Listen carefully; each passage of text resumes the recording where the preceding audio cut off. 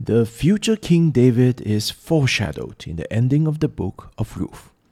Thousands of years later, a blind man calls out, "Jesus, Son of David, have mercy on me."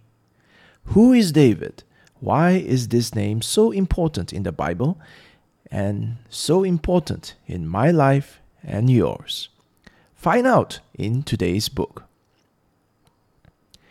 Hi, my name is Terence and I'm your host for Reading and Readers, a podcast where I review Christian books for you. Today I review After God's Own Heart, The Gospel According to David by Mark J. Boda. 208 pages published by P&R Publishing in June 2007. P&R stands for Presbyterian and Reform. So next is that today's book is available in Amazon Kindle for $7.99 and it's also free in Logos. Yes, it's free, but only for January. And by the time this podcast is published, there will be less than 2 days left in January. So if you did not subscribe to this podcast, you might have missed this free book deal, or at least you might have missed knowing a bit more about the free book deal.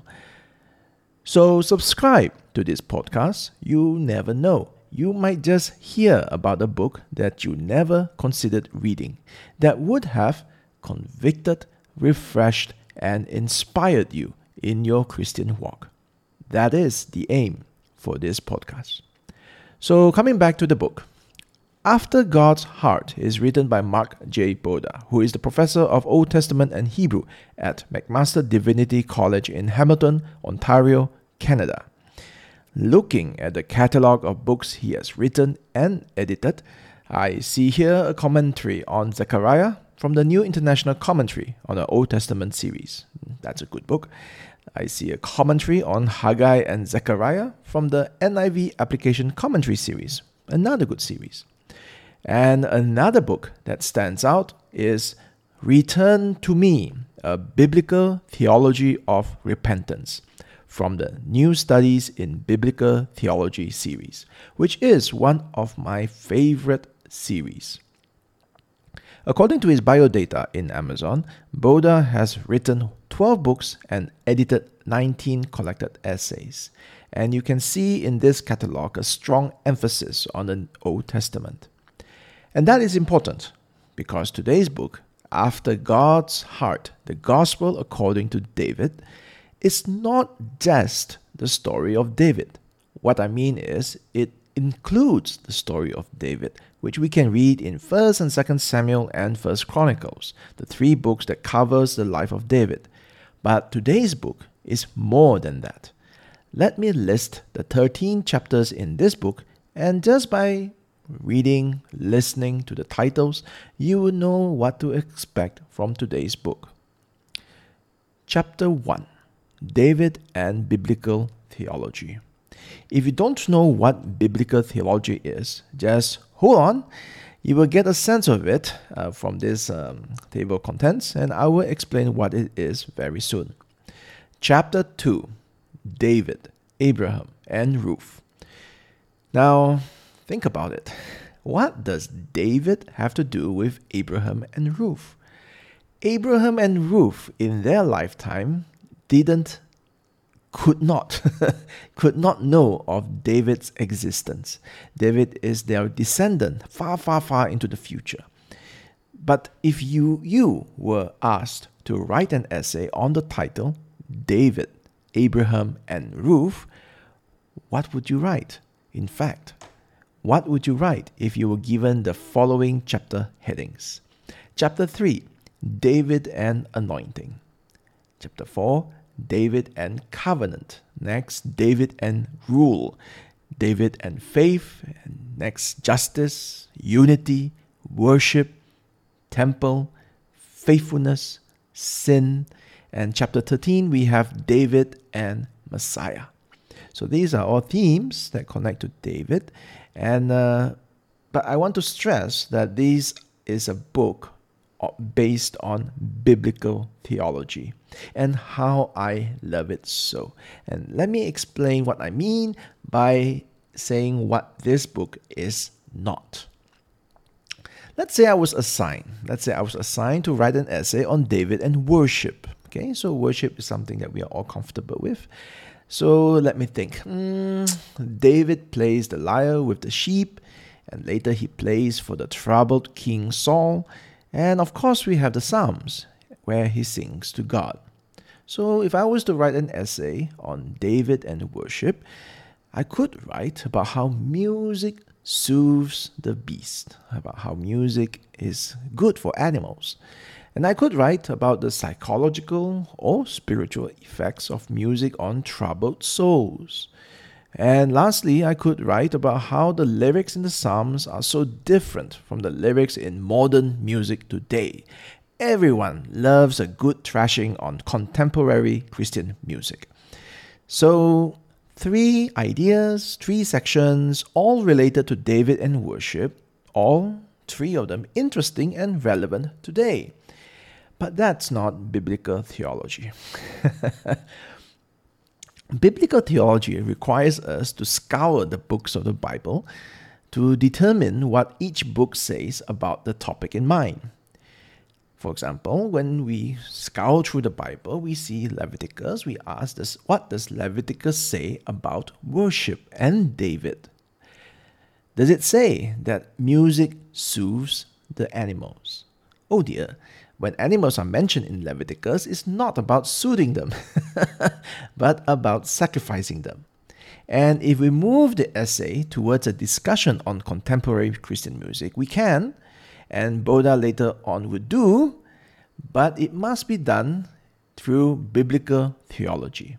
You need to show that this is what this book or the books in the Bible says directly or indirectly to the topic. So your eyes are looking at the Bible and not so much with what is wrong with the world today. So let's try again to write this essay, but let's invite Professor Mark Boda to write the essay. The title is, once again, David and Worship. So what does the professor write? He divides the essay or chapter into 5 parts. David brings the ark into Jerusalem. Then next, David initiates a new phase of worship. Next, musical worship. And number 4, implications. And the last part is for further reflection. Boda does not assume that you, the reader, is familiar with the story. He explains how David put the ark on the cart, how Uzzah touched the ark and died. Then David placed the ark at the home of Obed-Edom. Then, seeing that Obed-Edom was blessed, David didn't want him to get all the blessing. He wanted the blessing himself, so he tried again to bring the ark into Jerusalem, but now doing it the right way, according to the instructions that God had given the Levites. David dances on the streets of Jerusalem ahead of the ark. Saul's daughter, his wife, didn't like that, and David had choice words to say to her. The background in this book is helpful for those who don't know the story, who are not so familiar with the Bible and the story of David. So if you are new to the Bible, you will like this, you will appreciate this. The best part, though, is that even if you are familiar with the story and with the whole Bible, Boda has something for you and I. In the second part, for example, in this chapter, he explains, he lists how David's worship shows continuity from Moses' time, meaning that whatever Moses did in Exodus and Leviticus, David also did in 1 Chronicles, much later in time.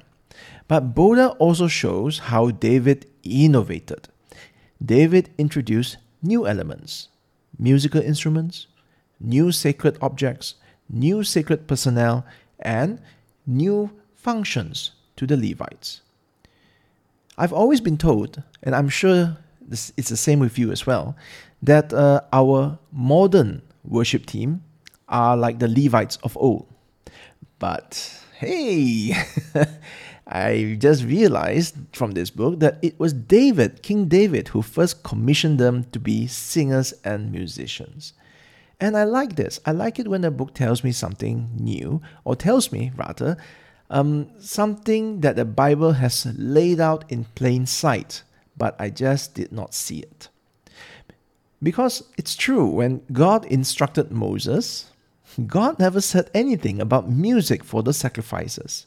He said how to sacrifice, what to sacrifice, when to sacrifice, but never the soundtrack, the music to listen to while you do the work. So David innovated. Now, it prompts the question, doesn't it? Does this give us license to innovate? So Boda writes, I quote, "The breadth of musical media in David's new phase of worship challenges us to remain open to new ways of worshiping God. For some, it is easy to equate praise with the use of organ, piano, and choir, to identify true worship with these modes. For others, however, it is just as easy to equate worship with the use of drums, guitars, and worship teams, and to see no value in other forms of worship. David's new phase of worship certainly stretched his community to adopt new modes of worship. But underlying all of this, there was strong evidence of joy." And there's a Bible reference to 1 Chronicles 15, verse 16 and 25 here.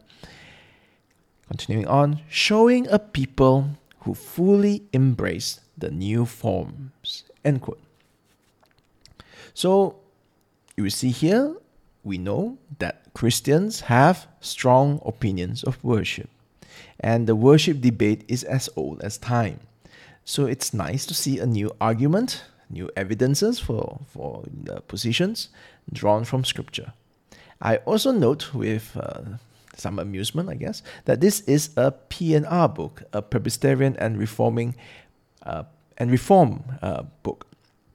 And you would think that they are the ones who are the church organs only or the psalms only type of people. And I like it that this type of books, which shows the biblical basis of different positions, helps us figure out whether drums are in or out, whether electric guitars are in or out.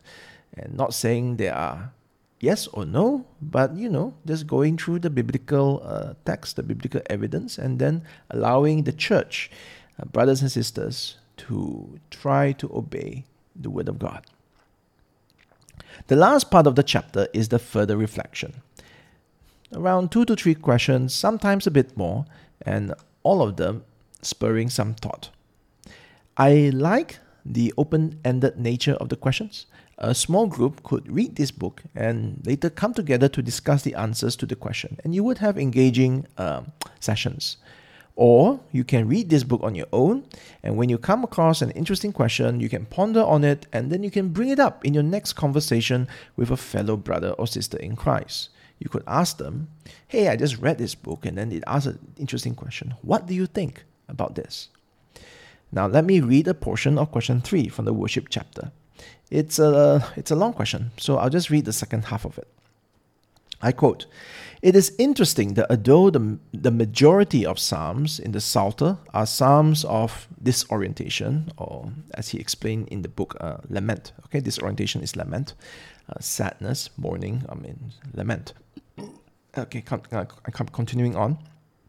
That even though the majority of psalms in the Psalter are psalms of lament, most Christians find they rarely express their heart to God using the language that is found in the laments. That is, asking God questions like why or how long. Try to broaden the ways in which you speak to God, even in some time alone with God today. If you are a worship leader in the church, reflect on the ways in which you can incorporate the laments into the worship of your church in the coming month." End quote.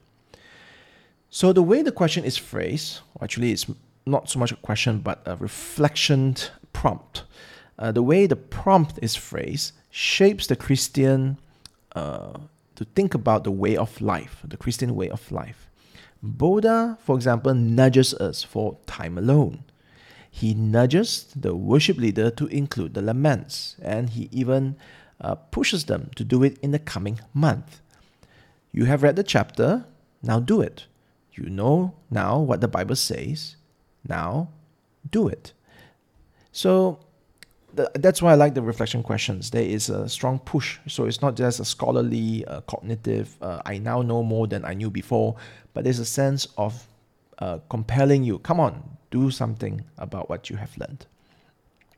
Even the comprehension questions, the one that's purely cognitive, they are tough. Question 4 in chapter 2 goes like this. I quote, I once heard a sermon that contrasted Boaz and the kinsman redeemer as the contrast between Christ and the law. What is wrong with the logic of this sermon? End quote. If you don't even know how to begin to answer this question, that's what the book is for. Boda doesn't just bring us to the past, to the times of Abraham, Moses, and Ruth, when a Davidic kingdom then would be a dream too good to be true. They had no idea how to think about a Davidic kingdom. But Boda doesn't just bring us to the past, he also brings us to the future, when the great kings of Israel and Judah are but near forgotten memories. Because enemy nations, the Persians, the Romans, and so on, would have occupied the land, the temple, the throne that God said would never end. In chapter 13, Boda blitzes through Isaiah, Jeremiah, Ezekiel. What else? He also goes through Hosea, Amos, Micah, Haggai, and Zechariah, showing us how David lives on in those books. And ultimately, the life of David is, or the promises to David, to be accurate, lives on in Christ Jesus. I made a mistake just now. I should not mention the Romans, because this is all the Old Testament.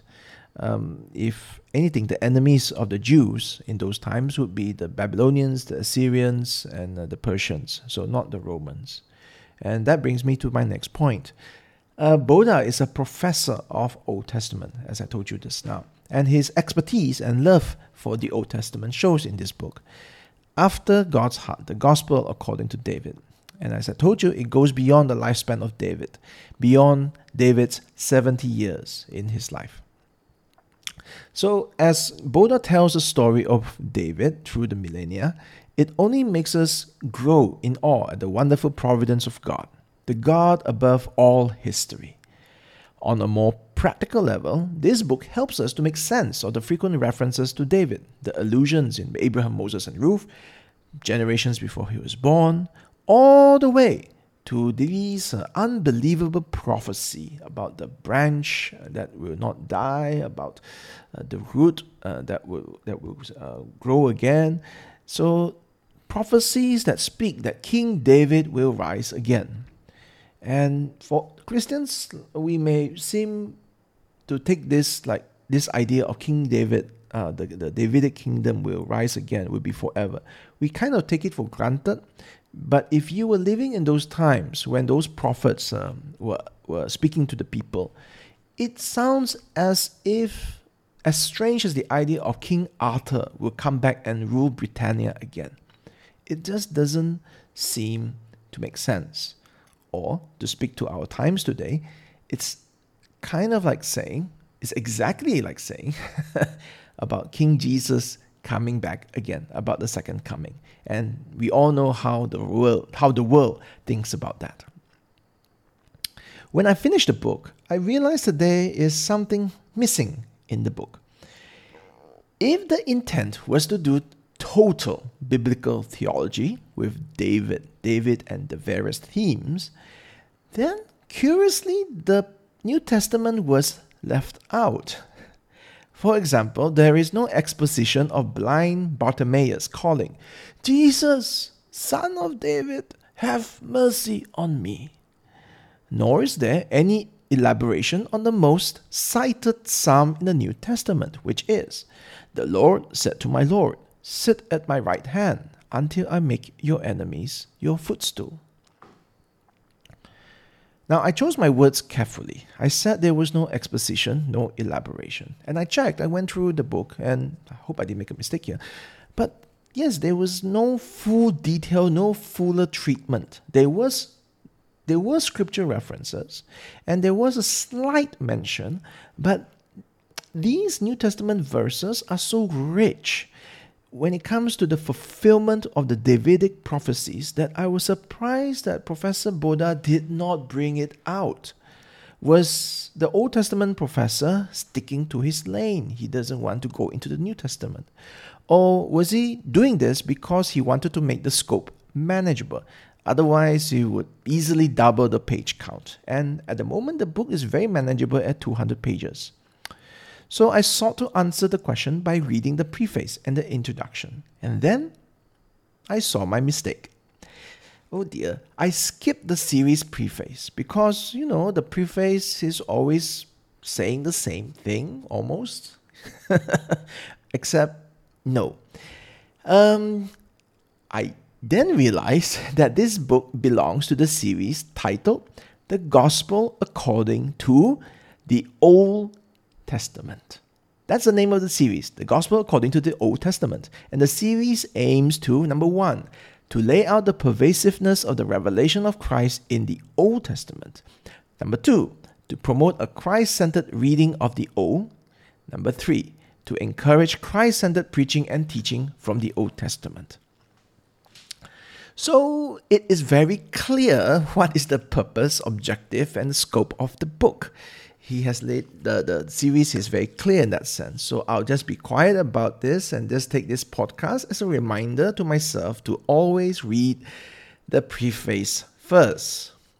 And but even though I rushed the reading, the fact that I sensed the Old Testament was overwhelming the New Testament, there was just so much of the Old and not enough of the New, it just shows that Boda achieved the aims of the series.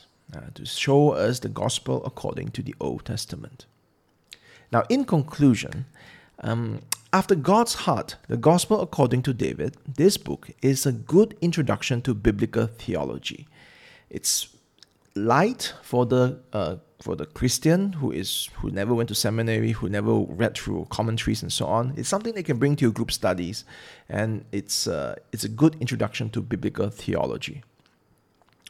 If you have ever wondered what is the big deal, what's the big deal about King David?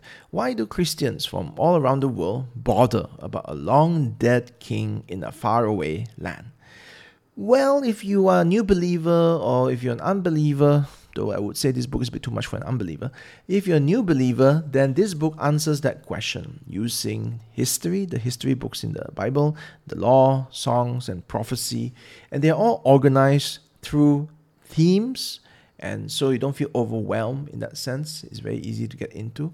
And the applications, or the word he uses here is implications. Implications are straightforward, and we can see how it relates to us, especially the thought-provoking reflections. I really enjoyed the reflections, and I think you would too. If you will ever do a study on David, and you should, because David is all over the Bible, then this, for you and your small group, is a must-have resource. This is a Reading and Readers review of After God's Own Heart, The Gospel According to David by Mark J. Boda, 208 pages, published by P&R Publishing in June 2007. Today's book is available in Amazon Kindle for $7.99, and it's free in Logos in January. And I know there is less than 2 days of January left, so what are you waiting for? And if you would like to hear monthly reviews of free Christian books, subscribe and stay tuned for February's free book coming soon. Bye-bye.